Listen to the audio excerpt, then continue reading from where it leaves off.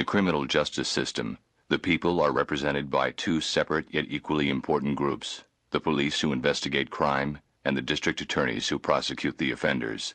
Sexually based offenses are considered especially heinous. In New York City, the dedicated detectives who investigate these vicious felonies are members of an elite squad known as the Special Victims Unit. Eric Roberts is a fucking man. He's the greatest fucking actor since acting began. We should give him every medal, every trophy and award. He's the greatest fucking actor that you've ever seen or ever heard. Eric Roberts, the fucking man. Eric Roberts, the fucking man. Eric Roberts is the fucking man. Eric Roberts is the fucking man. Eric Roberts is the fucking man. If there's anything that you can do, Eric Roberts fucking can.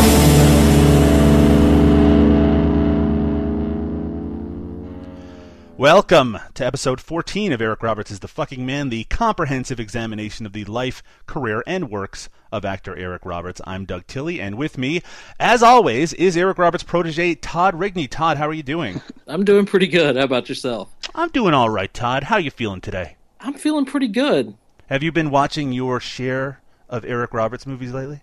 I have not. I have been combing through the wasteland in Fallout 4, so I have been slacking off a little bit. Well, I wish I could excuse that behavior, Todd, but I can't really. You know, this is our life's work, our blood oath, to cover all the television and movie and music video appearances of Eric Roberts in some form or another on this podcast. Are you aware of that? I was vaguely aware of that. I don't mean to take you to task, Todd. It's okay. You can take breaks every once in a while, but get back to the Eric Roberts minds if you could. I know. Anyway, I can't talk to you for very long today, Todd. I mean, we'll talk. We'll talk about what we're supposed to talk about. But first, I really, really have to introduce our guest. Here on the Eric Roberts is the Fucking Man podcast, we talk a lot about Eric Roberts. That's right, Todd. Is that correct? I believe that's correct. Mm-hmm. And we thought that it was high time, to focus on the legendary storied work that Eric has done on the Law & Order franchise. Now, I have to be entirely honest up front. I love Law & Order, but my expertise has to do with OG Law & Order, the original franchise, and not so much the spin-offs, which is a little unfortunate. The original is the best. It's the best, and that is the voice of our guest, and I don't want to give away who that is yet, but I'm glad that you said that, actually, mystery guest, because I was worried that someone was going to say, why are you focusing all of your attention on OG Law & Order when you have so many other Law & Orders you could be enjoying, like that one with that guy from Battlestar Galactica on it, that I never watched an episode of. I could be watching that, but I don't. So we had to bring in an expert, and as we do things here on Eric Roberts is the Fucking Man, we couldn't just bring an expert on Law & Order. We had to bring also an expert on Eric Roberts. We had to find some sort of conflation. And in my brain, when I thought of Law & Order and Eric Roberts, there was actually only one person who came to mind in the whole world, which is weird, but also really appropriate for what we're going to be doing today. It's actually this conflation, this bringing together of these two pop culture pieces was all in the work of illustrator Brendan Bird, who's devoted honestly a shocking amount of his work to Law & Order, including a Law & Order coloring book, I believe. I know you have done maybe several art shows, or at least one I know on Law & Order. I've done two solid Law & Order art shows. So Law & Order related art, and of course you do a lot of pop culture related art. I don't want to diminish anything that you do. I love a lot of it, and I shouldn't say a lot of it like there's some I hate. No, I love your work, and I've actually purchased some for family members in the past. I'm a big fan. But you also, notably, have done a portrait. I apologize if I use the shitty language. My art skills are zilch. No, portrait is an art term. A portrait of Mr. Eric Roberts himself in a fantastical form. Is that correct? Yeah. You did.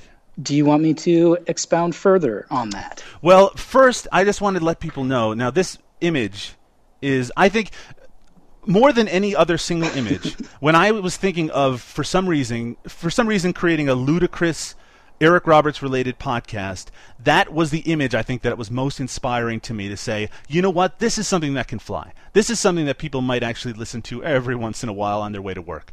And you created a painting which was called The Ballad of Eric Roberts, and it has inspired me very much one of the key things that inspired me to create this podcast. So, what inspired you to create this piece of art?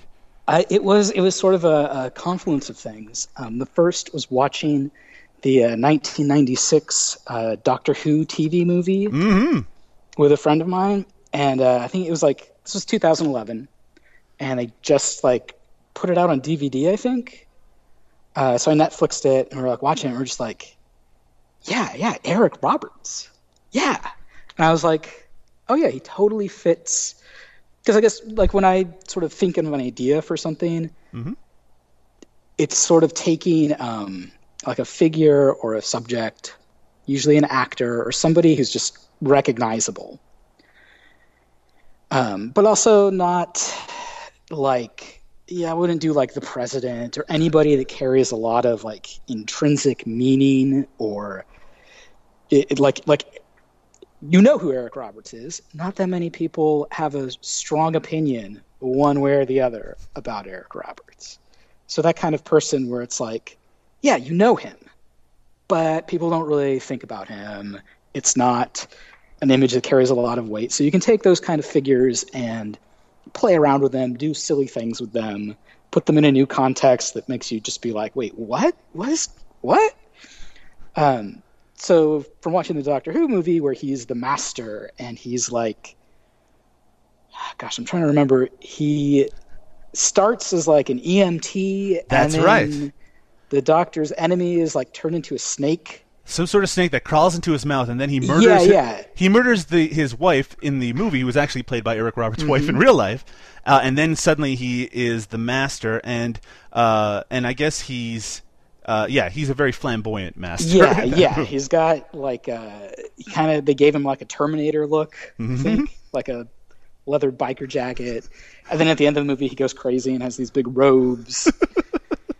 And anyway, it was that, and I think my friend had just seen King of the Gypsies. Ah. Which my brother gave it to me for Christmas last year. I have not watched it yet. We'd be upset about that. We'd be upset, except both Todd and myself just watched it for our most recent episode of this show. And you know what? Pretty good. I mean, probably bad if you're a gypsy, but good for people who don't have any particular feelings about gypsies. Oh, yeah. And she was oh, he used to be so beautiful. Everyone thought he was so beautiful. And I was oh, sorry, people don't think that. Yeah, so I was thinking I was I got to do something with Eric Roberts, but it's got to be it's pretty easy. A lot of people will throw ideas at me. They'll be this person mowing the lawn, or this person doing, and it's sort of this kind of grab bag randomness, it's okay, that's silly, but to me it's not funny if it's completely random. Right. You want Eric Roberts is he's the perfect subject to do something with. So I didn't want to waste it. I was what can I do? And then sort of separately, I was thinking about doing, because like you said, I did a Law and Order coloring book several years ago. And sort of playing with taking some sort of older childhood form and kind of merging it with something that should never have a coloring book. Oh, they're finding dead bodies in the park. It's a coloring book. And so I like doing that, finding a thing, a form, besides just doing a painting of something. I did a Nicolas Cage color form set. Right. And I was thinking, oh, I should do lunchboxes. Those, not the metal ones that were all ornate and good quality, but in the sort of later 80s where they just stopped being metal and they're just all one color plastic, but with a sticker on the front. With the Alf animated series on the front. Yeah. Sort of this anticlimactic, here's your lunchbox with one picture. And I was oh, what should I do for lunchboxes? And I was oh, the first idea I had was the Clint Eastwood movie Gran Torino, which doesn't have Eric Roberts in it, so I don't know if you've seen it or not. Todd, have you seen Gran Torino? I have seen Gran Torino. Excellent. But yeah, that like it's Baby you can vouch. It's a movie that is both like a serious movie and also like super after school specially. Like it's very strange. Like very strange. Like it ends with Clint Eastwood singing. Like you should see it. I recommend Gran Torino. I've actually only seen clips, but I've certainly heard the Gran Torino song. Yeah, so I was like, oh, I should do a Gran Torino. It was sort of like I basically did a drawing to make this graphic that's like the Gran Torino as if it were turned into an animated series. Mm-hmm. And then that became one of the lunch boxes. And I was like, I don't want to do just what should the second one be? And I thought about doing of course, now Hannibal is huge, but I was going to do a Red Dragon lunchbox. Right. And then I was just like, no, wait, Eric Roberts. And just in my mind, like instantly, I was like, oh, it's the Eric Roberts one is going to be like what an 8-year-old girl would bring to third grade. So I was like, I saw him on, I was like, okay, it's a pink lunchbox. Eric Roberts kind of like, he's going to be smiling, be sort of montagey. There'll be like a floating sky castle, like pink sky and stars. He'll be on a horse, like, and so I made this painting pretty much just to be that image on the lunchbox. And like what happened was I was like, okay, now I gotta, like, should be easy to make. Just find some blank lunchboxes and then print stickers and just put the stickers on the lunchbox. And because I'd seen on like the sites that do like business keychain printing, sure, like put your address on a pen light or whatever. One of the things a lot of those seemed to offer was get your company name like screen printed on a plastic lunchbox. I was like, that's weird. I'm like, but I bet I could just call them up and get a bunch of plastic, be like, hey, I don't print anything, just like mail me the lunchboxes. And I did, but they were like, oh no, we're out of stock. I was like, really? And I kept calling these different places and they're like, we're out of stock. And I figured out that like Thermos stopped production. Oh. But I was able to track down like the last 300, and like they're like, well, we got 300, they're all black. And I was like, well, that's not as good as pink. But okay, ship me 300 black plastic lunchboxes. And I was kind of dejected. I was like, oh, I guess it'll just be black. And then this was like July 2011. I stopped at a Target. And I don't know why they were doing this in July, but it was already back to school, like sales. And they're like $4, Hello Kitty, like pink plastic lunch. I was like, what? And I was like, wait, what? Because they told me like, oh, we just don't make those anymore. And I don't know where they came from. I don't know if they were made like before. I don't know, sitting in a grain silo or something. But I just went around like for a couple of weeks, stopping at Targets and like buying up a ton of pink plastic Hello Kitty lunchboxes. And then my friend Erin, like I just paid her some money to peel off the stickers, put on the Eric Roberts stickers. So you have this idea, you know in your mind that this is right. This is the concept you're going to go with. Eric Roberts. Yeah. Like a lunchbox, something like a young girl would have on their lunchbox. Yeah. Do you ever, and this might be a horrible question, do you ever, when you're in the process of putting something like that together, have self-doubt about, are people going to really kind of grab onto this? Is this something that, because you have, I mean, yeah, like for the lunchboxes, I thought Gran Torino would be the one. Right. But people they like the Gran Torino, but they love the Eric Roberts one. Because it seems like, for one thing, and this is something that I find with a lot of your work, you just look at it and you smile or you laugh because, I mean, it is because sometimes it has recognizable figures in in situations and contexts that you just wouldn't expect them in. But in this case, this is even a little bit different than that. It is simply a really kind of polished Eric Roberts head in this kind of fantastical scene that looks exactly like what a young girl would have on their lunchbox in a world where Eric Roberts is somehow in his 50s a teen idol or something. Yeah, I mean, like, for me, if I'm going to make something, it's got to be, like, the best version of that. Like, if the joke is going to work, you can't, like, half-ass it.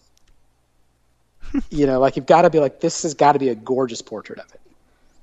Like, this has got to look like, back in the early 80s when there were still illustrators who would, like, have to paint things for products. And now, like, I see, like, I'm no longer the only person doing this kind of thing. Mm-hmm.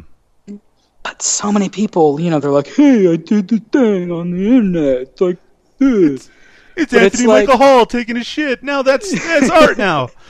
Yeah, but it'd be like, I did like a what if thing. They don't go the extra step and actually like make it real. Right. They just kind of, here's my digital illustration of what if this had been a real thing. And it's like, nah.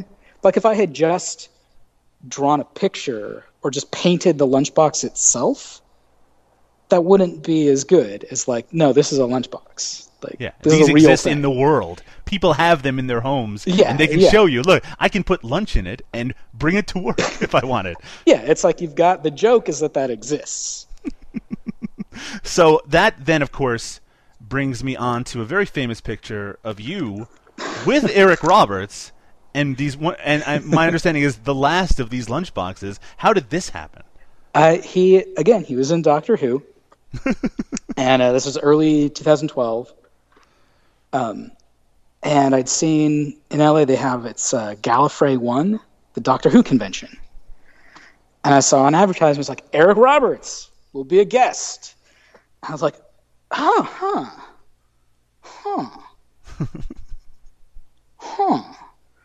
I was like, should I go there? Should I give him one? And at that point, I think I was down to like maybe 2 or something. Anyway, I was like, okay, I'm sold out. Do you have one good lunchbox left? And I was a little scared because, like, you've seen some of the roles he's been in. Sure. He might be the type of person who would murder you. Yeah, no, I mean, in fact, I think when it comes to an actor that has that has done that much work and works so often, which he does. I mean, he works a ridiculously large amount. You don't know what to expect. He could be a complete fucking wacko. Yeah. But so I went there with my pal Shauna, go to the Doctor Who convention, which is in the like lower levels of like a Marriott. So it felt like oh, this is what, before Comic-Con took off, like this is what these things were like most of the time. And we actually snuck in because we couldn't find where to buy tickets, but no one ever asked us for tickets. So just like walking around and find Eric Roberts' table, and he's gone. He's not there. And I'd seen on Twitter people were like really pissed because he was supposed to be on a panel and wasn't. And I was like, "Aww, he went home." And yeah, I was kind of sad. And I was just sitting like we walked around, sat down like in the lobby, sitting there with an Eric Roberts lunchbox, talking to my friend. And some people walked by and started talking to us. And somebody was like, "Oh, Eric Roberts." He's like, "He's here, right?" And I'm like, "Well, he's not here, really." He's like, No, he's back at his table. You should go." We're like, "What?"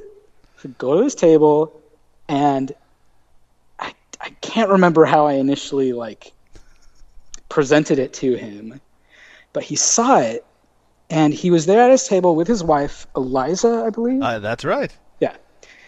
And they're just like chilling out, and he sees it, and he's like shocked, and Eliza, his wife, is like, "Oh, that was on the internet. That's the thing that Emma showed us."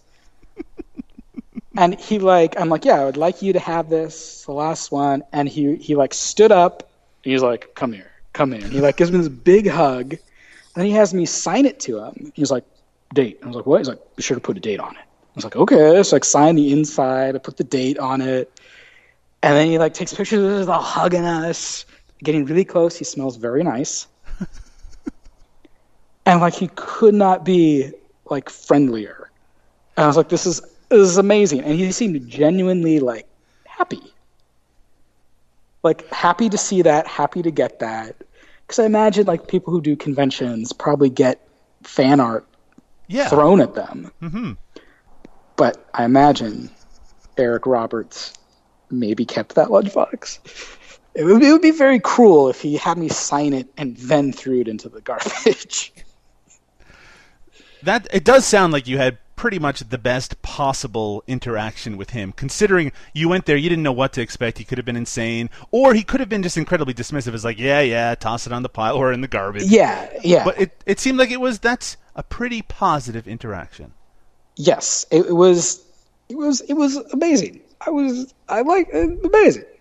You know, we ask at the end of each discussion of projects here on Eric Roberts is the Fucking Man, whether the television show or the movie, if it refutes the idea of this podcast or if it kind of promotes the idea of the podcast, which is that he's the fucking man. So I should ask you, Brandon, in having met him and presented him with your piece of art, would you say that yes, Eric Roberts is the fucking man? Oh, Eric Roberts is the fucking man. Well, there you go. More proof. More proof. Because what my impression of like, because he's like chilling out with his wife. They seem to be having just a fun time together. I think Eric Roberts has it all figured out. This is something that we've been discovering more and more over recent episodes. Our most recent episode had a writer for the AV Club, Will Harris, who's interviewed Eric Roberts many times, has done random roles interviews with him and things like that. And when you read those interviews, you get the impression he works a lot, but he's working mostly because him and his wife, they like to travel, they like to go, right? He goes all over the world. He works for a few days here and a few days there. He told a story about the Roger Corman movie Sharktopus, where he's in that film because he wasn't going to get paid much, but he got a free trip and all of his family were able to come along. It's basically he's getting free vacations and he has to, act a little bit on the way. Yeah. No, like totally. It's seen, and his Twitter feed, a lot of it is just like, hey, my friend's playing a show. Usually that's his son, by the way, that he's usually tweeting about playing his son playing a show. But it's also sometimes just like, oh, and this other band will be playing there. Or that's like, right. Or like something that's tangentially related to David Duchovny. David Duchovny. We are obsessed with his obsession with David Duchovny. I think they're friends. I think they must be, right? Because my impression is that it has something to do. There's like some band connection there. That's right. Because David Duchovny plays music as well. I don't know if Eric Roberts what he plays. I know that in an episode of Celebrity Wife Swap, he jams by sitting next to someone playing a guitar, and he was in that Chris Cornell video playing a guitar, but not really playing a guitar. So maybe there's some sort of musical connection. What it might be is that he has played with his son. Right. That Duchovny has played with his son, or played like the same shows, something like that. That's my. I have not looked into this. I do love the idea. Well, we should have, but we certainly haven't. But the idea of Eric Roberts watching that NBC show Aquarius with David Duchovny, which he seemed like for like a few weeks there, it's like, oh wow, I can't wait till Aquarius tomorrow night on NBC to watch my David Duchovny. And the thing is that it seems like it's literally like somebody just be like, hey, you guys should support my friend. Yeah, which is so sweet and nice and different. Yeah, because there's somebody in his family, I think, or related to his family, who runs a bakery. Yeah, I think it's his daughter, actually. Okay, or maybe stepdaughter. Yeah, he'll just be like, hey, you guys should go to Pie Bake Shop. And it's like, oh, like how sweet. Like, it's not like he's like plugging, like, this is my family's projects. He's just like, I got a good slice of pie today. Yeah, no, you know what? There's a sincerity to his interactions. I'd hate to think, by the way, that it's not even him writing this stuff at all. No. I am pretty sure that's Eric Roberts. Because I like when it goes into the tangents of like air travel and stuff like that. That's right. Or I had a great experience on Delta Airlines. Yeah. I'm like, there's no way he subcontracts that stuff. No way. Well, thank you very much for that story, Brandon. It is actually it's very heartening to hear positive Eric Roberts news. You said when you were talking about coming up with the concept of the lunchbox that the people don't really have a strong opinion about Eric Roberts, and you're absolutely right, except for the people that we brought onto the show who suddenly form really strong opinions about Eric Roberts really quickly, usually based on one role or something that they've seen. So it's nice to have some evidence of positivity out there. So with that in mind, we need to, of course, cover what the latest Eric Roberts news is on the Roberts Report.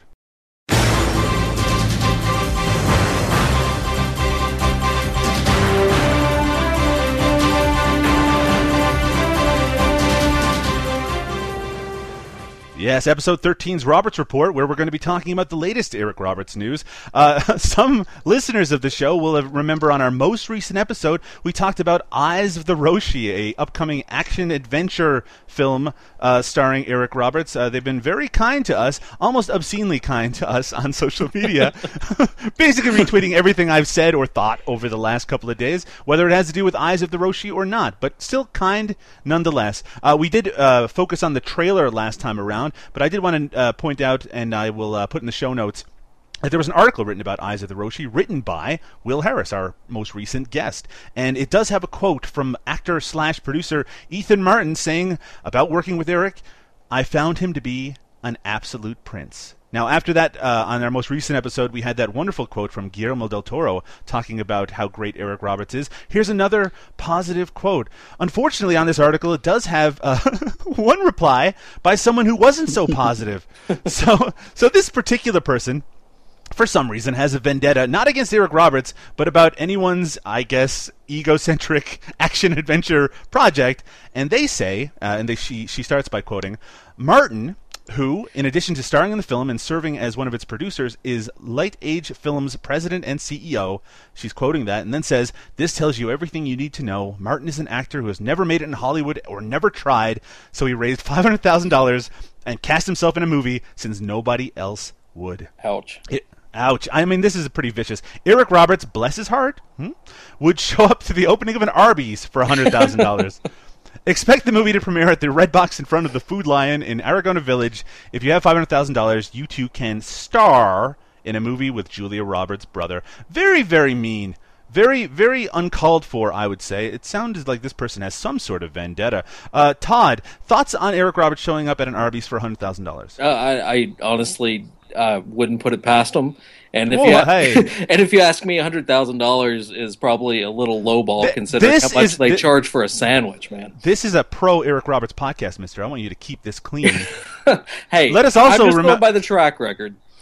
Well, I think that's a little unfortunate that you would put things like that, because of course Eric Roberts is a vegetarian, and I don't think, as someone who is a strict vegetarian, he would necessarily show up at an Arby's, maybe a Subway or something like that. Could be, but $100,000, we'll see. We'll make an offer to his people and see what happens. Todd, the finality of life, it sucks a big fucking cock. I'm not just saying that. That's not me. That's a quote from the film Real Gangsters by Frank D'Angelo. Now, Frank D'Angelo is known in Ontario circles or Toronto circles as the owner of a company called D'Angelo Brands, which markets an energy drink called Cheetah. And Cheetah is most well known in Canada because there was a series of commercials for it starring disgraced former Olympic athlete Ben Johnson. Do you remember, Todd, the 1988 Olympics? I do not. Ben Johnson was a runner for Canada in the 1988 Olympics and was found to have taken a lot of steroids and was at one point considered the world's fastest man, but he was stripped of it. He was disgraced. But despite that, he still appeared in these Cheetah commercials. I'm not just saying this randomly. Frank D'Angelo has created a film called Sicilian Vampire. And if you checked out recently on the Vanity Fair website, you'll actually find out some information about Sicilian Vampire, because they had a really interesting article basically asking the question, what the fuck is James Caan doing in this low-budget vampire Canadian movie, or Canadian vampire movie, called Sicilian Vampire? But the fact is, Sicilian Vampire has a star-studded cast. Yeah, it does. It has a Pope of Greenwich Village reunion between Daryl Hannah and Eric Roberts, as well as Armand Asante, Daniel Baldwin, Robert Loggia, hockey legend Phil Esposito, and Paul Sorvino, a Law and Order connection right here. So we're going to be talking a lot about Sicilian Vampire in a future episode. Brandon, would you watch a movie called Sicilian Vampire? If Eric Roberts was in the Netflix description, yes. Right. Well, I'm telling you right now, he's in this movie. Now, what we've learned on recent episodes of this show is just because Eric Roberts is in a movie doesn't mean he's necessarily in the movie, in that he might be a sheriff on screen for 30 seconds in some sort of weird Christian movie that came out a couple of years ago, but it could feature maybe among those names. I certainly expect more Eric Roberts than James Caan. So you're saying that if you ran into this on Netflix, you would say, you know what? Clear off the next 2 hours of my life. I'm watching Sicilian Vampire. I watch a lot of Netflix. Most of what I watch, though, is like I put it on in the background while I'm working, right? Like painting or whatever. So, like, it's not. I wouldn't be putting aside a whole 2 hours. Oh, I see what you're saying. Oh, okay. I think that's fair. Now, that does beg the question, what's the sort of thing that you usually do put on in the background? What kind of Netflix material makes for the best painting environment? Honest answer, like 30 Rock. Oh, episodes of 30 Rock. Yeah, because it's like very quick. Like right, all very the jokes punchline, right, absolutely. And you can, a lot of the jokes are not visual, so you don't have to necessarily be looking at it, but it's kind of like a radio play of like familiar people that you like talking to you while you work. Do you listen to podcasts at all, Brandon? Not really, because it's I don't know how to describe this. Like, like if a podcast is good, it's kind of engaging. I understand what you're saying. No, like it gets you like thinking, like, how do I feel about that? What is my opinion? And what are my feelings on Eric Roberts? It's kind of taking away like a bit of like mental energy to like keep up with that. So if it's something that's familiar, like, oh, I've seen this show before, I'll put it on for like kind of background interaction, because you don't want to be too far in your own head while you're working. You want like a little bit of distance from. I see what you're saying. Sure. Like painting. If a podcast is good, you're going to be focusing too much attention on it, and if it's bad, it's not providing that even minor level of engagement that you need in order to keep your brain sort of active. Yeah. That's exactly what I'm saying. That's exactly what you're saying. So what you're saying is, fuck podcasts. They make bad working conditions, and honestly, I'm turned around on the idea of having an Eric Roberts podcast at this point. Brandon, are you a fan of Game of Thrones? Yeah. Now, I've never watched Game of Thrones. My wife is a big fan. Sometimes these things happen where my wife will watch a television show and be like 5 episodes into it, and I'll feel like that's too much for me to overcome to catch up with her. So she'll just keep watching, and I'll never see it because that's my life. Sense. Like, yeah. Honestly, I can't really remember what happened in the last season of Game of Thrones. Well, I'll tell you what's going to happen on the next season of Game of Thrones. You're going to be finding possibly. Well, I'll tell you for sure that Max von Sydow is showing up, because he tweeted that he was joining the cast of Game of Thrones. Max von Sydow tweets? Oh, yeah. Max von Sydow has... Well, I don't know if he's ever tweeted anything else, actually, to be totally honest. But he definitely tweeted that he was joining the cast of Game of Thrones. Is Max von Sydow's icon an egg? Because that might not be Max von Sydow. Let me say with 70% assurance that Max von Sydow or his people are tweeting on his behalf about him joining the cast of Game of Thrones. And now we can trust Max von Sydow, or the version of Max von Sydow that we're talking about, because it was reported elsewhere and I think confirmed. But what does that have to do with Eric Roberts? Well, on this show, we have a weird conspiracy theory, if you can call it that Max von Sydow, when he wrote this tweet, he actually tagged a bunch of people in it. All these people who were on Game of Thrones. And he also tagged Eric Roberts for no fucking reason at all. So we have taken that, and not just us. This is something that I have looked out into the world and discovered others have thought that this might be confirmation that Eric Roberts will be joining the cast of Game of Thrones. And in fact, we've gone, I would say, somewhat overboard. Todd might confirm that for sure he's joining the cast of Game of Thrones. And in fact, they may be pushing the premiere of it back just to make sure that they can get Eric Roberts in there. I did a little research over the last couple of days.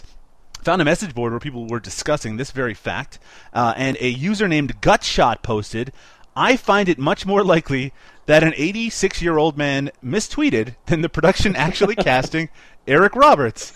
Now, I'm just going to talk to Gutshot for a second here. We've reported it on this show. Anyway, Max von Sydow seems like a very competent man. He was in Strange Brew. He was in The Seventh Seal. He was in The Exorcist. I think that is a... too? Ghostbusters 2. And Rush Hour 3 and Judge Dredd. Okay, you can stop talking now. So what I'm saying is that is a pattern of respectable, honest behavior. And this is... someone going to argue with me now? Yeah.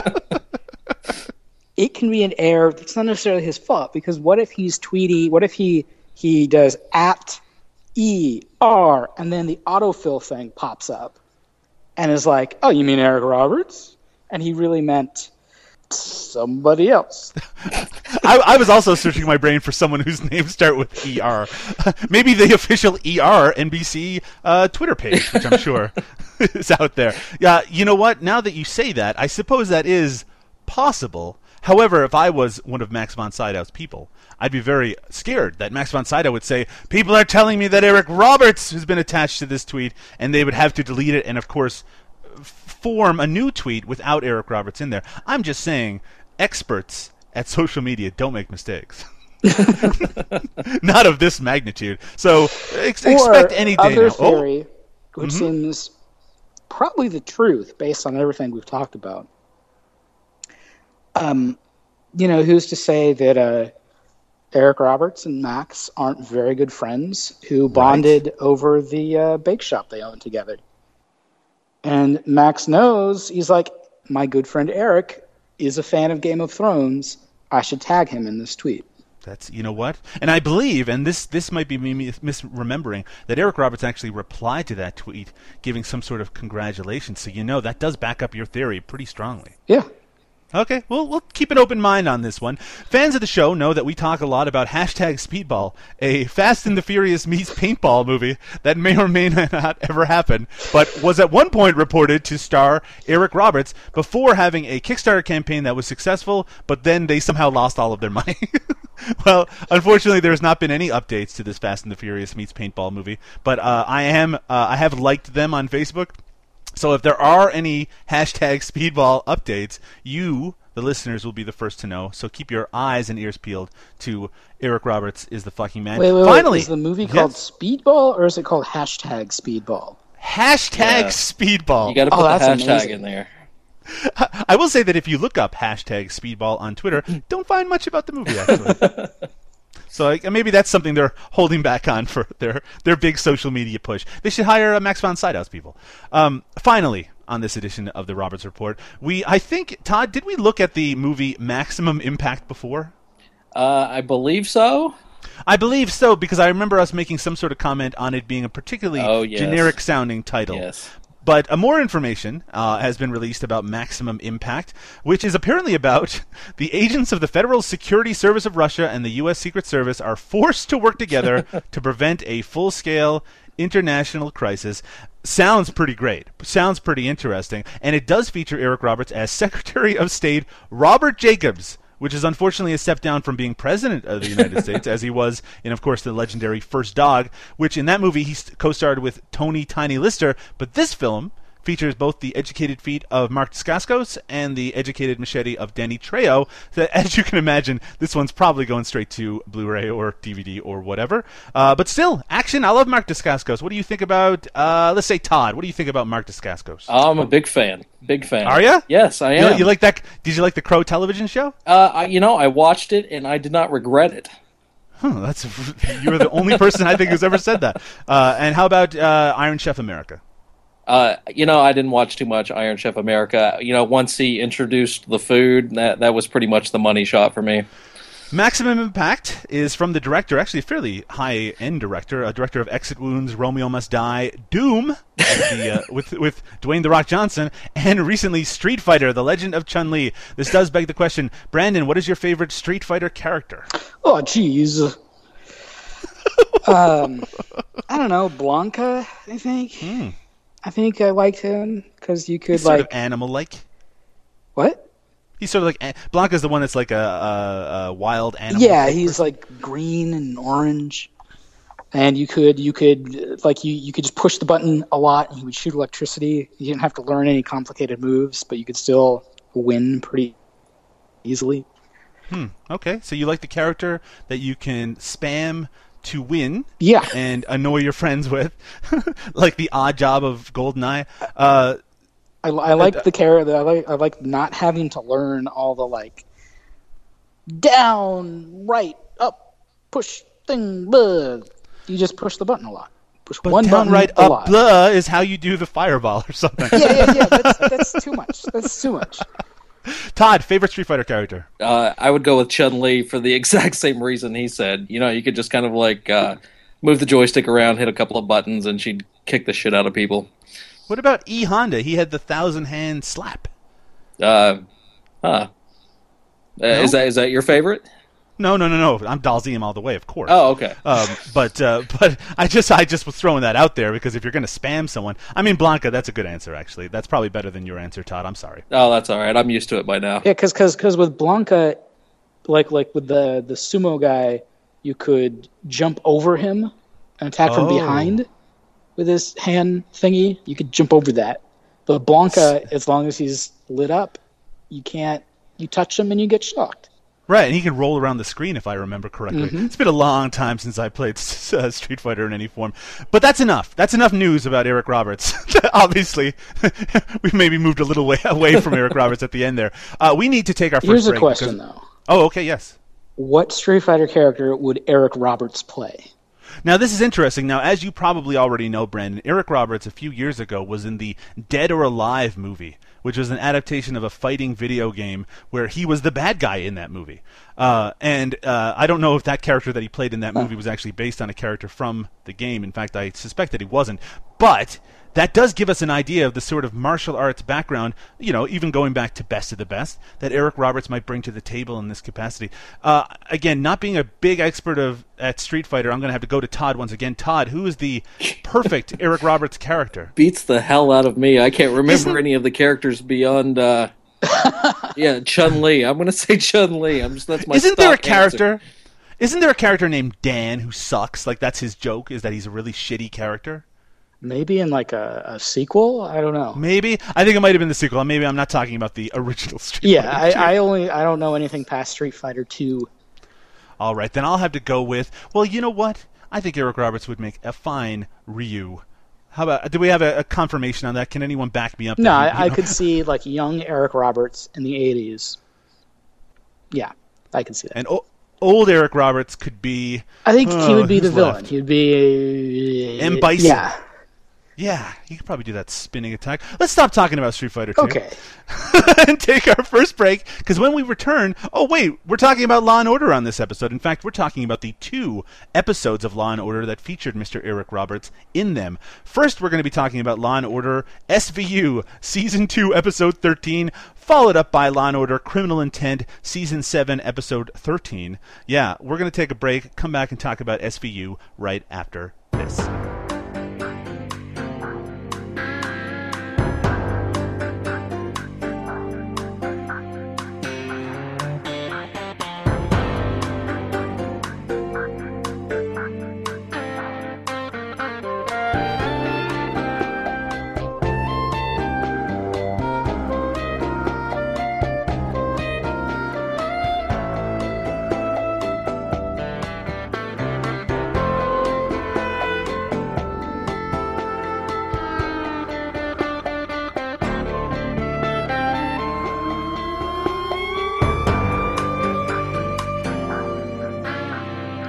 Okay, Law & Order Special Victims Unit, Victims. Yeah, it's not just the name of the show, it's also the name of the episode. This is a 2001 episode featuring, well, all your favorites from Law & Order Special Victims Unit.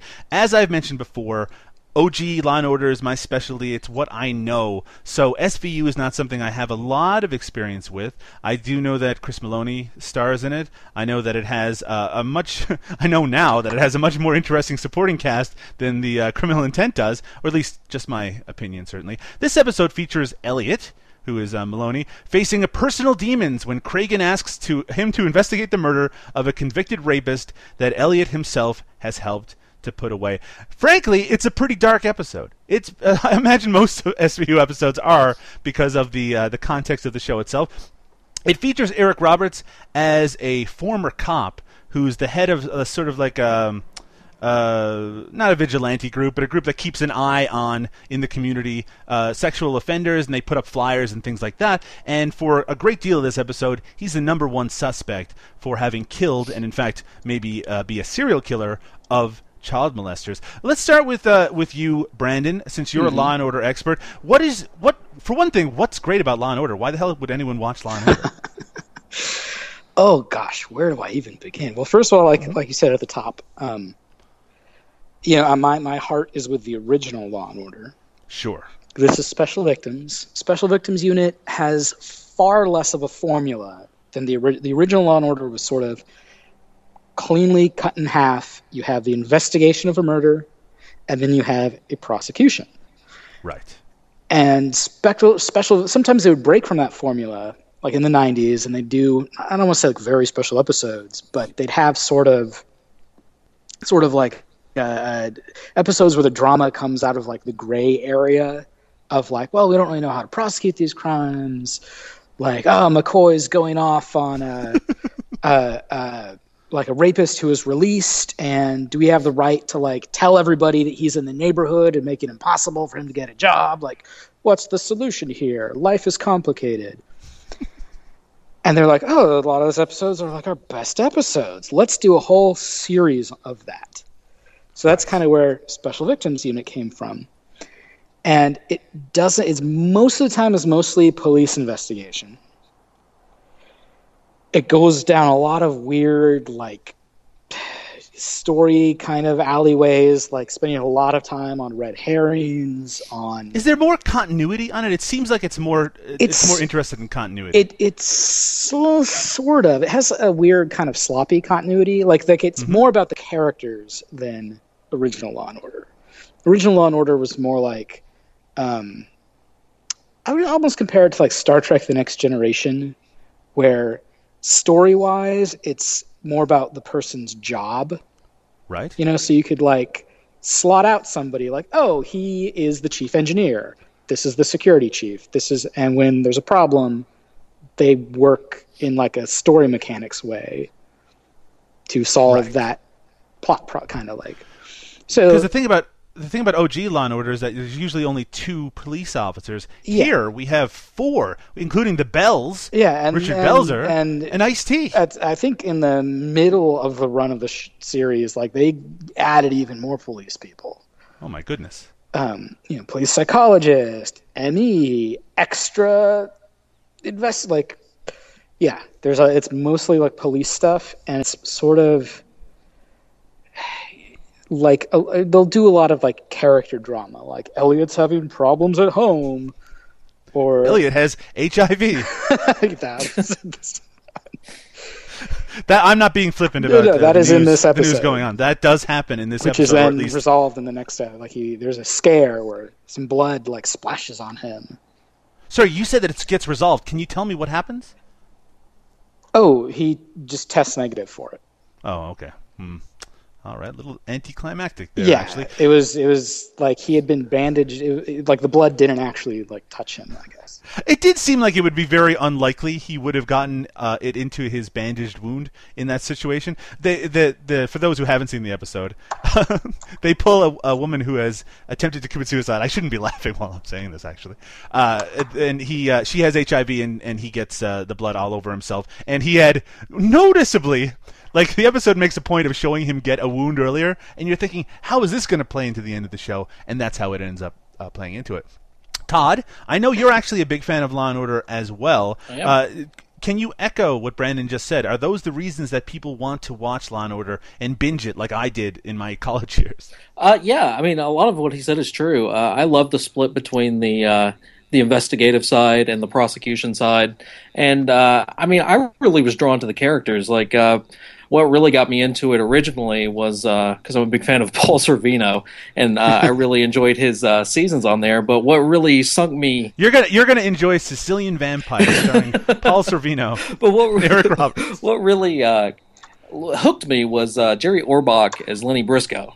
Like, Lenny Briscoe's my hero. I always said that if I made it in television, I'm doing like a Lenny Briscoe prequel because I just love that character so much. No, I've fantasized about like somebody doing a comic book series, like official, like set in the 70s. Lenny's a beat cop. Yes. Oh, that'd be so great. It would. No, like Jerry Orbach is the reason everybody loves Law and Order. It's the reason it was popular enough to even do spin-offs. Like, yeah. Now, okay, I have to ask Brandon you a very, very serious question, and a lot is riding on the answer, and I think I already know the answer. Michael Moriarty or Sam Waterston? Oh, Sam Waterston. Come on. Now, that's interesting. Now, let's go back over to Todd. Todd, same question. I'm going to have to go with Sam Waterston. Okay, all right. I'm going to go with Michael Moriarty on this, and I've watched a lot of OG Law & Order, and I have to say, I love Michael Moriarty, and yes, I understand that he's insane. Yes, I understand that he lost his fucking mind and moved to Eastern Canada. I know that, and I'm not saying that just because I'm Canadian that I take this side. I found I love Sam Waterston. I've watched Capricorn 1 too many times to count. And I love him on Law & Order, but Michael Moriarty, to me, he just feels so sincere, and he has that gravitas to everything. Like, sir, what about, you know? I liked how he would do, like, when the more mad he gets at someone, the more polite he gets. Like, that's amazing. I'm like, if I'm ever in an argument with someone, I gotta do that. But then you start referring to him as like sir and like being super polite.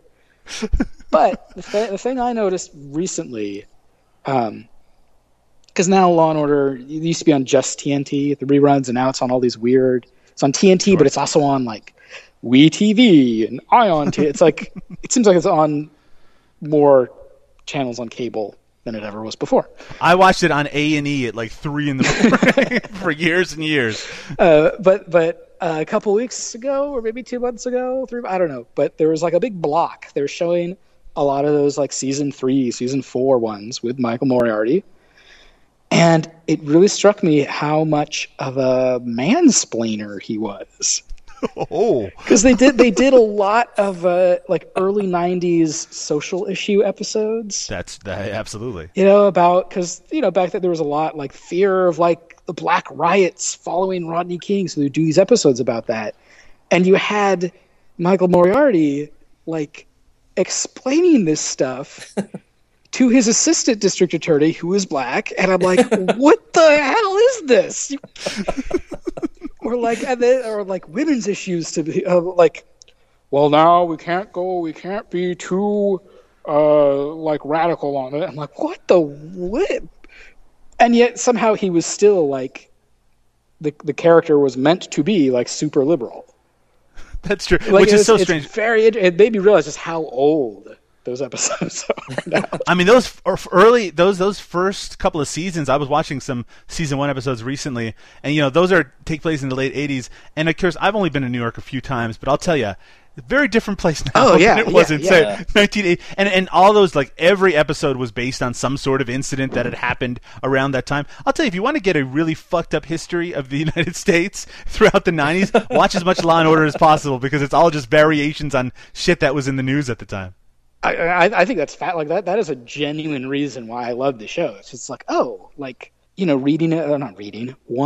They did a lot of stuff about like the militia movement in the 90s, like the sort of weird, like the Timothy McVeigh, like white power movement. Absolutely. And I'm like, oh my God, that stuff didn't just like pop up now. Like that has like roots.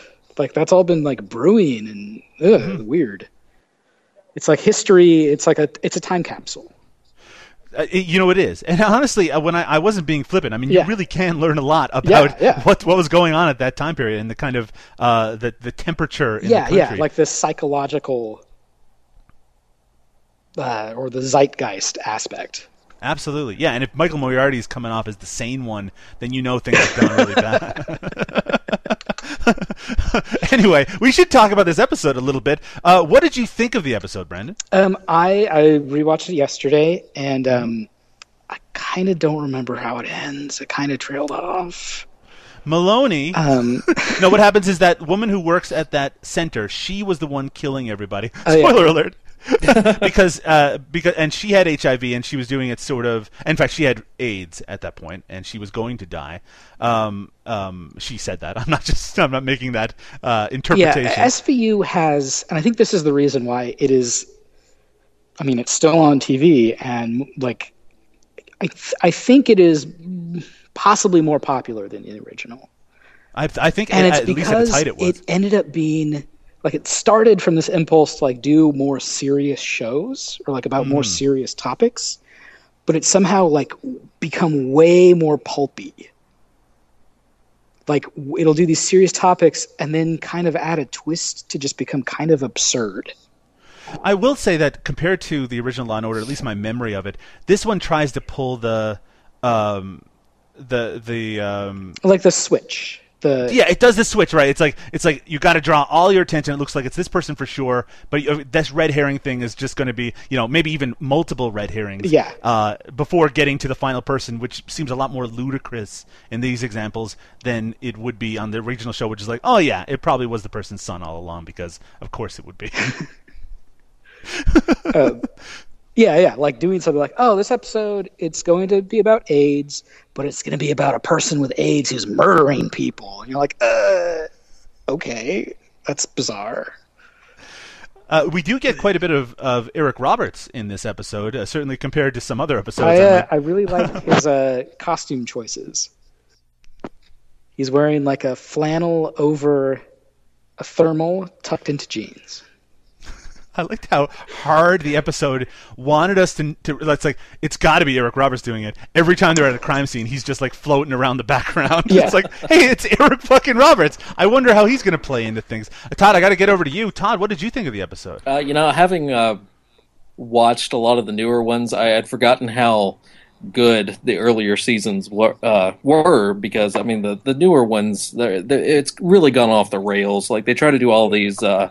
I think the one of the more recent episodes had to do with like a Duggar style family, and it just seems really kitschy and campy, and it doesn't seem to have doesn't seem to be grounded at all. So I really enjoyed going back to the earlier seasons because this is kind of what I enjoyed SVU.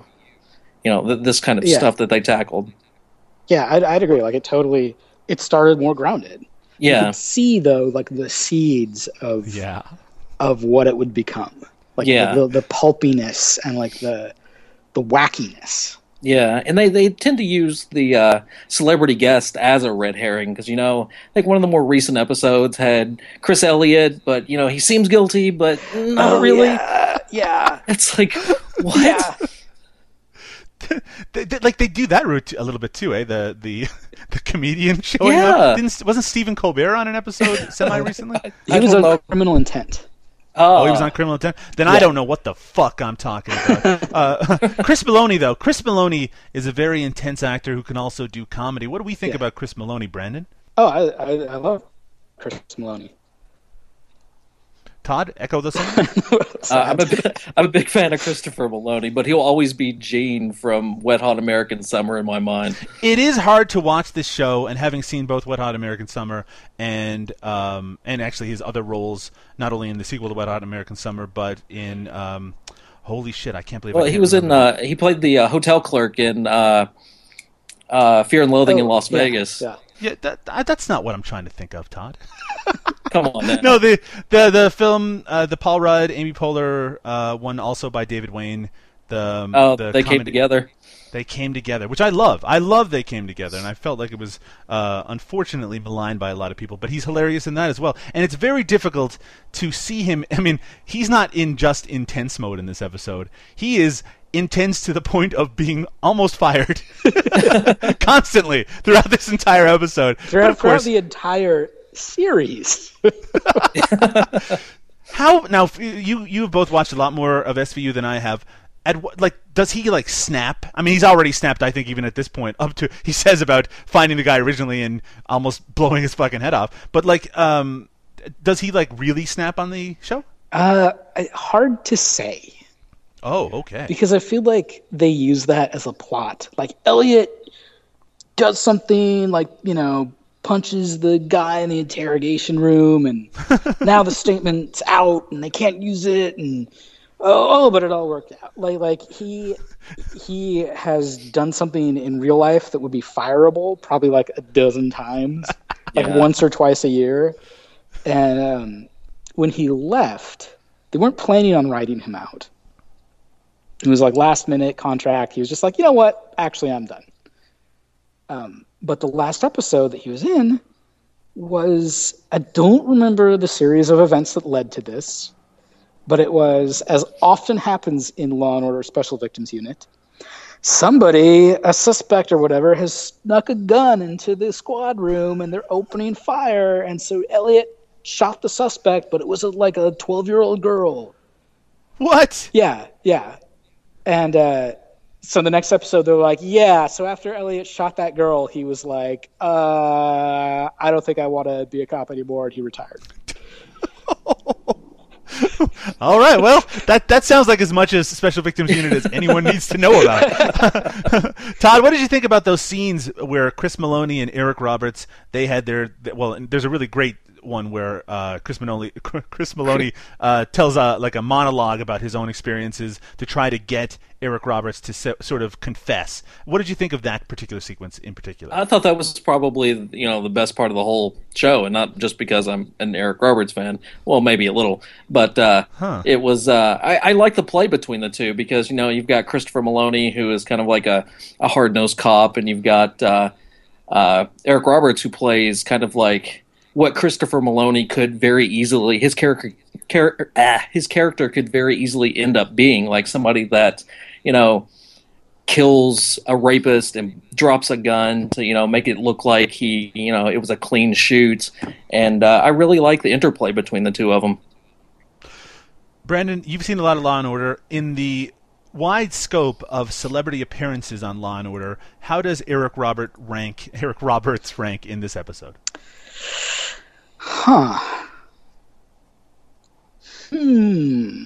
Now, I know, of course, Law & Order is renowned for having a before they were stars type deal going on where lots of people appeared before they were famous, but we can include them as well. Is he above Samuel L. Jackson as the lawyer in that one episode? I mean, those ones are the best. Yes, they are. Where you watch the first season, it's Philip Seymour Hoffman and everybody else, and a Bunk from The Wire is here, and it's a lot of fun actually to watch those for that purpose. Yeah. SVU is definitely about casting people to make you they're like, we want you to notice this person, stunt casting. And Eric Roberts, I mean, I feel like him being on a Law & Order is a given. It's not like the most random one was Julia Roberts in original Law & Order. So it was definitely hey, look who we got on the show.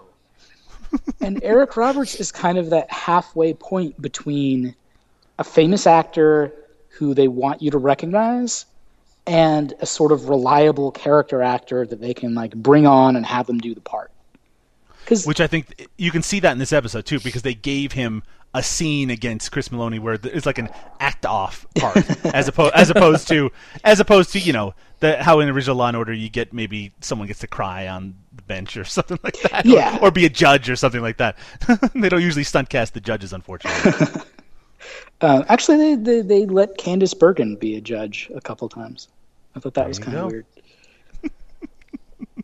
That's great, actually. Okay, let's break it down. We've run out of time for SVU. We got to say, does this episode confirm or refute the theme of this entire podcast, which is that Eric Roberts is the fucking man? Let's start with you, Brandon. Fucking man or no? I'm going to say yes, based on the strength of his weird late 90s, early 2000 flannel tucked into jeans ensemble. It's a good enough reason. We've done it on Close before. Todd, what do you say? I'm going to give it a fucking man, yes.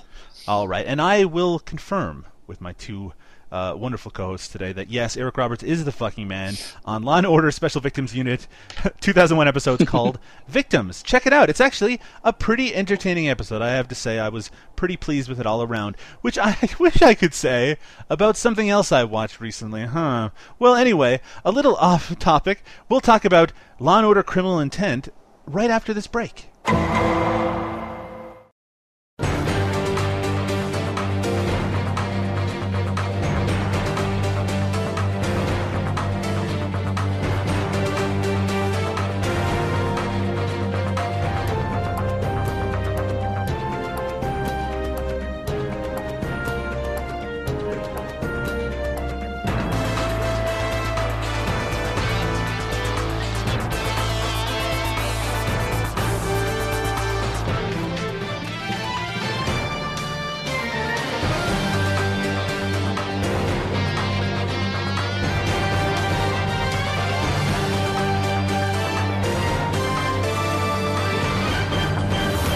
And we're back. Law & Order Criminal Intent. This episode is called Betrayed from 2008. And I have a really, really long plot summary here, but we're not going to get into it. I will say that the plot of this episode was completely fucking ludicrous. Like, really crazy. It involves a crime novel writer who is trying to trick the police, and she has a previous relationship with the police because she used to be one, and she also has a relationship with Eric Bogosian, who looks... Which is totally fake, because no one on Earth would ever be attracted to Eric Bogosian. I'm so glad you said that.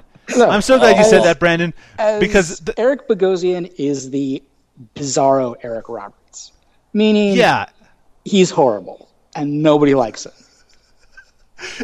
He's so, like, in this episode, and again, I think this is maybe one of two episodes of Criminal Intent I've ever seen, he's not only horrific looking, which is so difficult to accept a very attractive woman who wants this horrific looking man, but also is completely in the wrong the whole episode and acts like an asshole about it to everybody.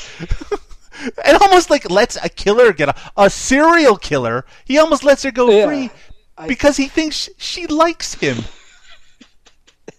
It's really strange. Yeah, I agree. Anyway, Brandon... Eric Bogosian, just so you know, he was written off on Law & Order by being brutally murdered. Oh.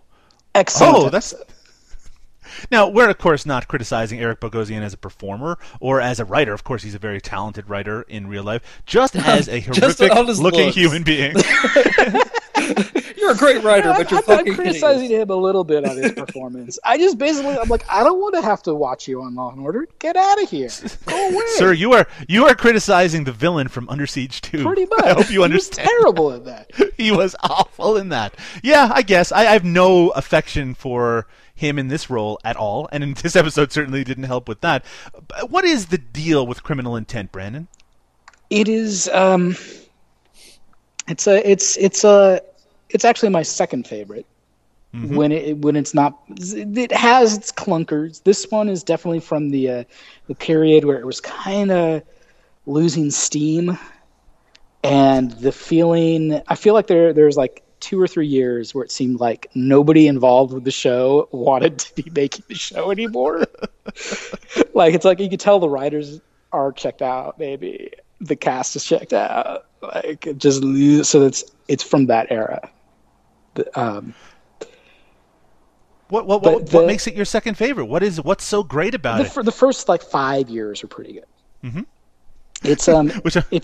It's another mostly investigative Law and Order spinoff. There's not much law, and it's sort of modeled after like Columbo a little bit. Right.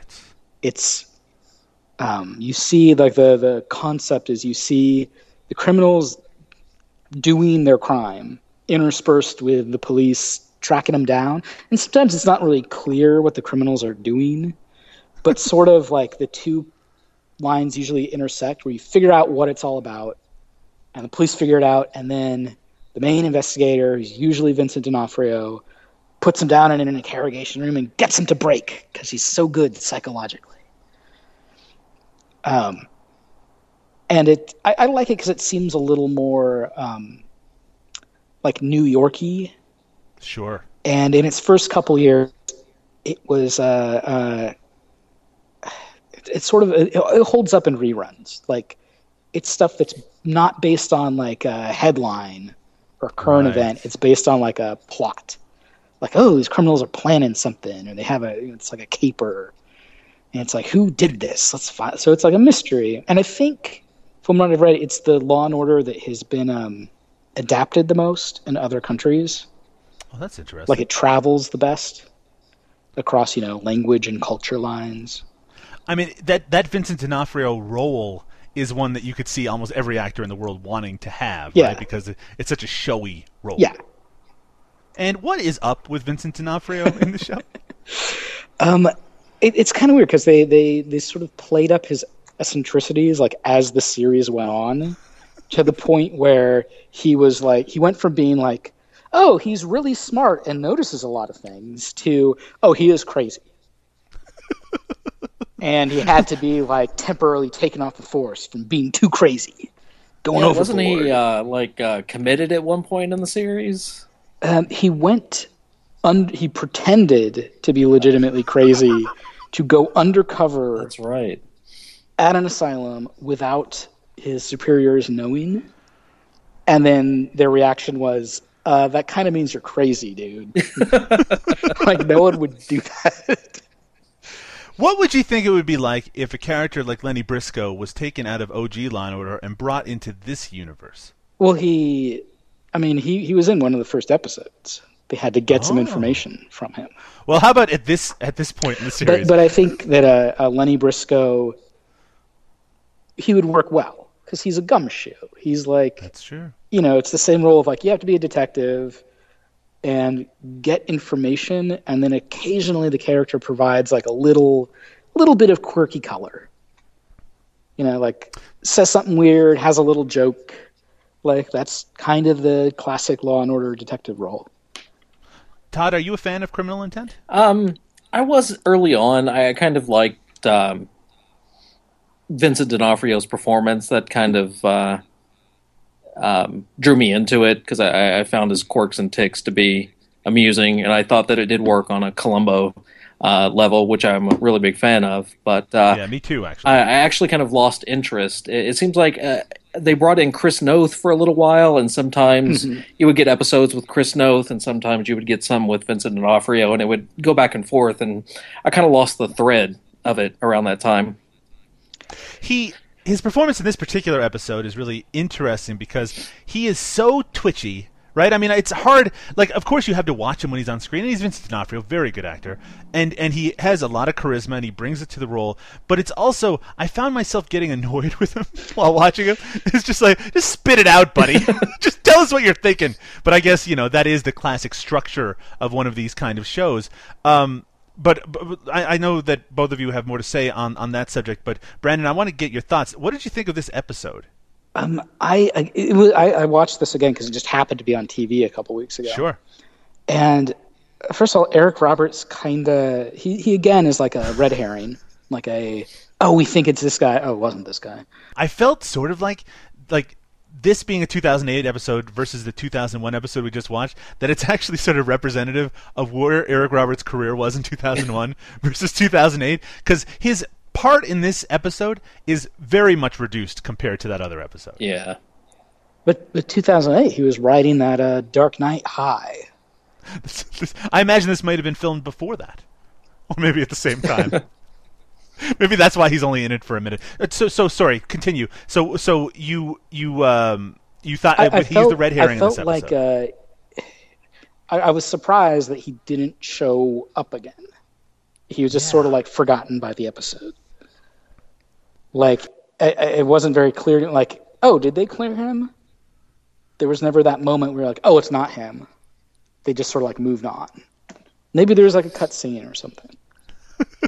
Maybe he had to go home or something like that. It is a very strange appearance. Like I watched this one first, which was a really odd thing because it was so much later and because his part is so much smaller. For those who haven't seen the episode, so basically there's a crime writer who has a much younger lover, And Eric Roberts also, he has a much younger lover, and the two young people run off together.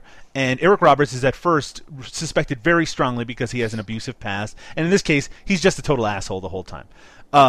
But he gets cleared, sort of, at some point in the episode, has this great scene where he comes out with a video camera to all the reporters, and he's like, basically, hey, look, I'm being cleared, I'm videotaping all of you, and that's it. Then he's gone from the episode. It really does seem like, hey, isn't there supposed to be more with this guy? Or is he going to show up later on? But no, that's it. It was a little bit strange. What did you think of the episode, Todd? I wasn't a big fan of it. It seemed very convoluted. It has the Scooby-Doo ending. You don't say. Yeah. It was just all over the place. I just remember thinking the whole time, this is why I stopped watching Criminal Intent. Like, it's just not for me. And, Eric Roberts just vanishes, like he does in like a lot of his direct-to-video movies, where they use him at the beginning, and then poof, he's gone for the rest of the thing, like an afterthought. The thing is, in the other episode we watched, it felt like special guest Eric Roberts is in it. Yeah. In this episode, it was, we need an actor to play this part. It just happens to be Eric Roberts. It was really weird, really strange to see, actually. I should note, by the way, the director of this episode, whose name escapes me, he went on to direct a bunch of episodes of Suits, which also features Eric Roberts. What do you think about that, Todd? That's amazing. I could not possibly be a coincidence at all. The plot is incredibly convoluted and very. Again, for someone who like me, who's has more experience with the original Law and Order, it seemed particularly so because the twists and turns start coming so quickly, especially near the end, that I sort of lost the plot a little bit. I was like, "What the fuck is going on? And how are they going to convince this woman to?" And this is especially Columbo-esque, which is that they bring a bunch of like circumstantial evidence and just accuse her of a bunch of shit, and then she just breaks down and admits to everything. When of course all the stuff that she's been accused of, she could and like she doesn't just get banged for that one murder. She gets banged for like her previous husband. Right. It was like, you also killed your first husband, and we're just finding out. We have his body in a van right behind you. Right there. Do you want to see it? Like she couldn't just say, "Yeah, they wanted to threaten me to look at my exhumed corpse of my ex-husband." I also like, and this is something you see on Law & Order sometimes, is that they can't use real brands on the show, so they couldn't use Viagra, which is, this guy, her ex-husband, apparently died while he had 2 male prostitutes and a whole bunch of Viagra in his system, and too much, that ended up giving him a heart attack. There's nothing convoluted about that. What was it called, Todd, in the episode? V-Power. The little blue pill. V-Power is what gave him his super boner that ended up destroying his heart. So yeah, they exhume him, and thankfully there's just enough of his liver left that they could test. It's a really crazy episode. I'll be honest, explaining it now to you makes me enjoy it more than when I was actually watching it. It is ludicrous. Yeah. But I guess if you're really... there is an inherent value or an inherent enjoyment of seeing someone who thinks that they're smarter than the cop, right? They're like, "Oh, I'm playing them for all they're worth," and then at the end they get their comeuppance, and it's really satisfying. I didn't find it very satisfying in this episode because part of them being played involved her pretending to want to fuck Eric Bogosian, and his weird troll-like features just kept throwing me. And again, I don't want to be mean, but he's such a monster of a human being. That it's really difficult to watch. It's like, him? That guy? Like, could you have brought in, like, anybody else? Yeah. What really gets my goat about Eric Roberts being on Criminal Intent is that he was brought in to replace their captain. So he was he was the boss. No, not Eric Roberts. Eric Bogosian. Yeah, Eric Bogosian. Sorry. And it's so who did he replace? It's like, I do not want that guy to be in a position of power. Like, the fact that he's like the guy they answer to makes me furious. Because I'm like, no, he should be like the janitor in the squadron. It's just like that Eric Bogosian was super cop who managed to rise all the way up to captain. Yeah. It was a different era, apparently. Yeah, it's interesting. So when Eric Bogosian was written off the show, who replaced him on the show? Mary Elizabeth Mastrantonio. Oh, that's good. See, she's great. Hey, I have a question for you, Brandon. Mm-hmm. Now, you're a fan of the original Law & Order. Elizabeth Rome was on that show for a while. and she was on an episode of Celebrity Ghost Stories. What? which featured Eric Roberts, because there was a point where she thought her house was haunted, but it ended up that her house was haunted, but it just wanted her to live in it. It's a fucking crazy show. But Elizabeth Rome, she left Law and Order in very unusual circumstances, and I tried to explain it on that show, but you might know it a little bit better. If I remember correctly, she left, and on her final episode, she revealed that she was a lesbian, but that was like really confusing. It was basically the moment Law and Order jumped the shark. Right. Like, it was, just to back up a little bit, like, it had been weirdly, I think like 2002, 2003, I think was its like quality zenith. I think it kind of, its quality zenith was like before 2000. But its popularity was 2002, 2003. But they'd already, like, the DA had left and been switched out with Fred Thompson, who is... God rest his soul. Sorry. Yeah, God rest his soul, but not the best actor. No. He's no Adam Schiff. That is for fucking sure. Yeah, exactly. Like with Adam Schiff, he was like gentle and fatherly, and Fred Thompson was like, just do what I say. Blah, blah, blah, blah, blah. It's a pretty good impression, actually. And they replaced Angie Harmon with Elizabeth Rome, and it's kind of strange because her acting it didn't start bad, but it got bad while she was on the show. Like, she became stiffer. And, like, her readings got a little, like, weirder. Like, she was just, like, reading a card, it felt like. Maybe she was spooked because of that haunting that she experienced. I don't want to say that's what it was, but it seems like it has to be what it was. Probably what it was. Hey, I have a question for you, Brandon. In the later era, right before I think it was canceled, the DA was this actor. I don't know who he was, but he was a British guy doing an American accent, and I couldn't watch the show anymore because his not good American accent kept throwing me. Was that a general opinion that people had? Because I had other people telling me that he was great. Yeah, I really liked him. His name is Linus Roche. Linus, eh? Yeah, and he is famous for being Bruce Wayne's father in Batman Begins. So I was like... now that I think about that, of course that's who he was. I was like, Batman's dad is the DA? I'm like, sold. Okay. All right. I mean, I hear what you're saying. Todd, I got to cut to you right now. I can't remember at what point I stopped talking to you about Criminal Intent. I know that you've already given your opinion on this episode. I didn't finish the Elizabeth Rome story. Do you want? Yes. Yeah, please do. Because we can just leave it dangling as a thread. No. I want there to be closure. It was already kind of framed from the edges, with like some cast switches. Like the cast wasn't super gelling like it had been in the 90s. Like, it's kind of you take out something and replace it, and it's not anyway. And then Jerry Orbach left. And I think Elizabeth Rome was thinking of leaving at the same time, but they're like, no, stay for like half a year because we don't want to have to like switch out two people. So she's like, oh, okay. So she left halfway through the 15th season, I think. It was the first season with Dennis Farina replacing Jerry Orbach. Right. God rest his soul. And so it was like they do go through the case, and Elizabeth Rome has some dust up with Fred Thompson's character. I don't really remember what it was about. The episode ends with her going to his office and being like,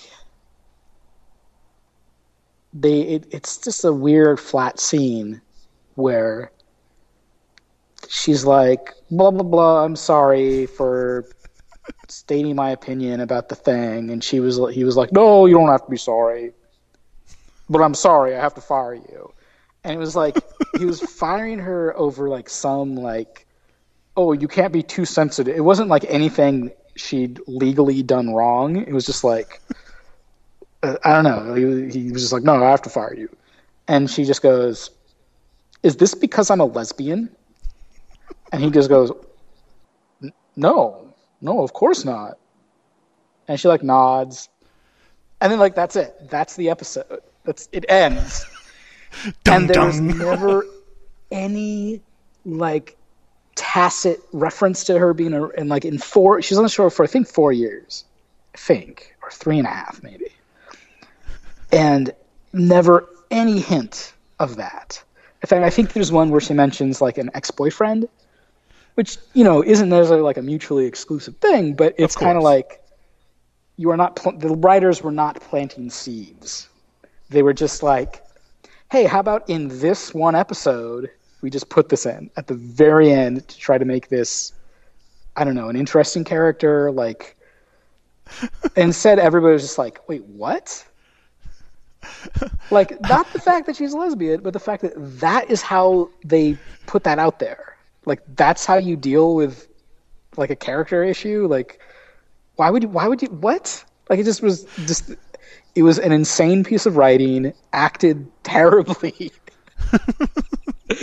And everyone's just like, what? Like, where did that come from? Why did you bring that up? I remember at that point in the show, Law and Order wasn't exactly water cooler talk, but I remember the next day after that episode aired, people came up, like I was talking to people like, did you see Law and Order last night? They're like, what the fuck was that about? It was so weird. It was super weird, and it's doubly weird because Law and Order, at least the original show, doesn't do stuff like that.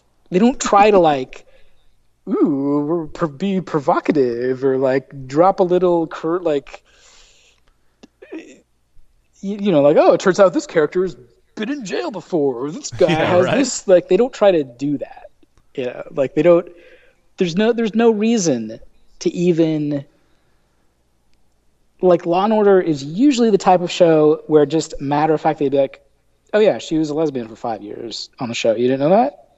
Like, it'd just be like a part of the fabric, instead of like throwing a spotlight on, like, why are you making this? It was just weird. It was super weird. It's just the strangest exit. Todd, since we're running out of time here, I just need to ask you, since we've obviously been talking a lot about Criminal Intent here, Eric Robertson has a very small part in this episode. Did it shake your foundation, your belief that Eric Roberts is the fucking man? No, not at all. I thought he played the sleazeball pretty well. So in my book, he's still the fucking man.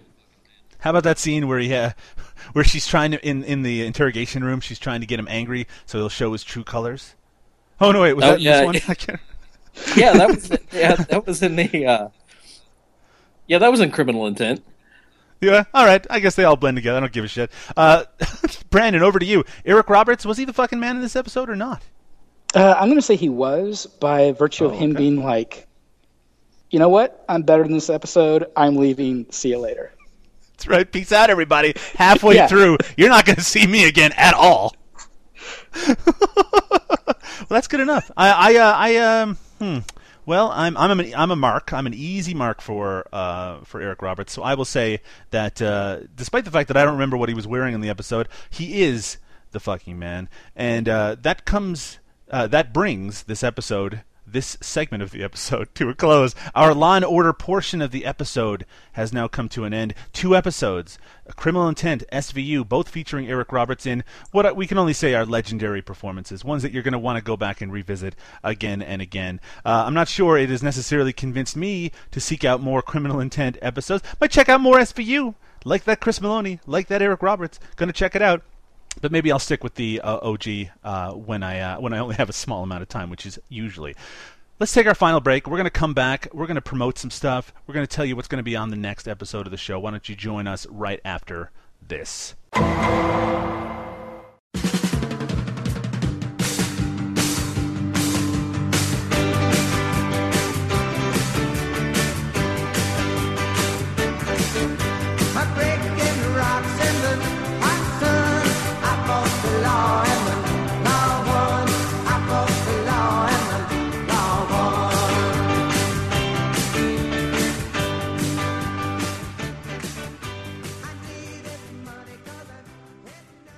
And the episode comes to a close. And I just want to take an opportunity to thank so much Brandon Bird for not just bringing his expertise on Eric Roberts, but also, especially, his expertise on the Law and Order franchise. I feel like I grilled you on all of your Law and Order knowledge, Brandon. Thank you so much for taking some time out of your very busy schedule to be on Eric Roberts is the fucking man. Well, thank you for letting me talk about some of my favorite things.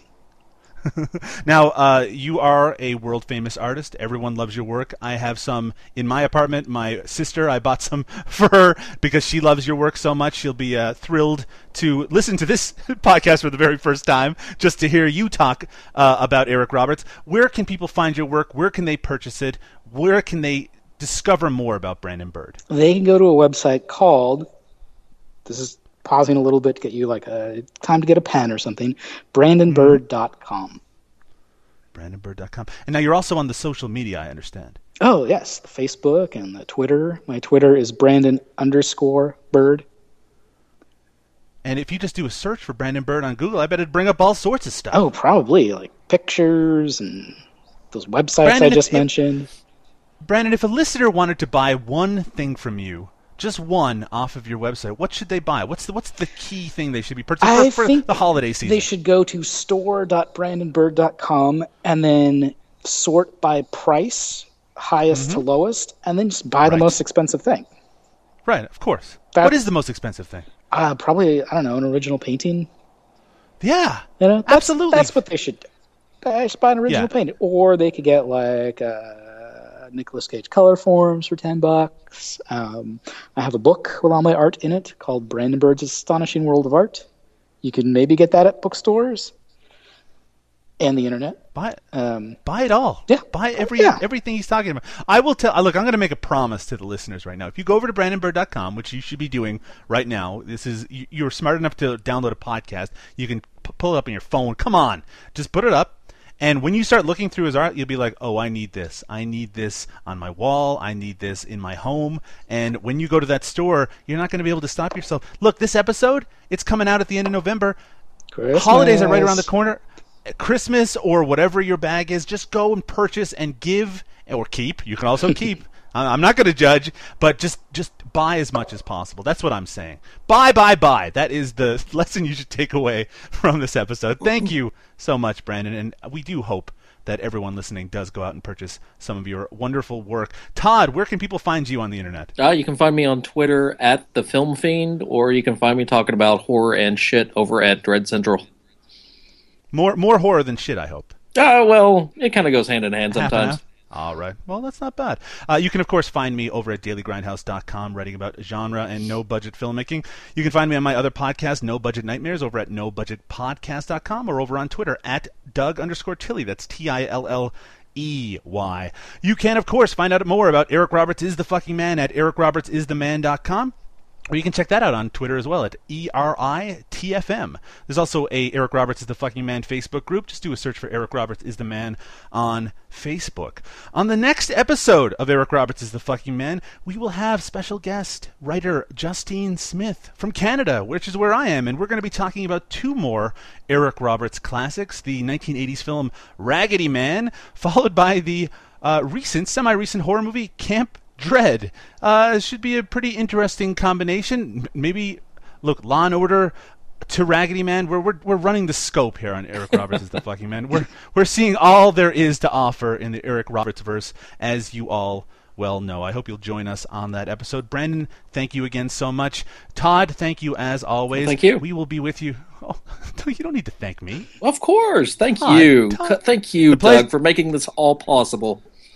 The pleasure is all mine. We hope everyone listening will return in just 2 weeks. Eric Roberts is the fucking man. Eric Roberts is the fucking man.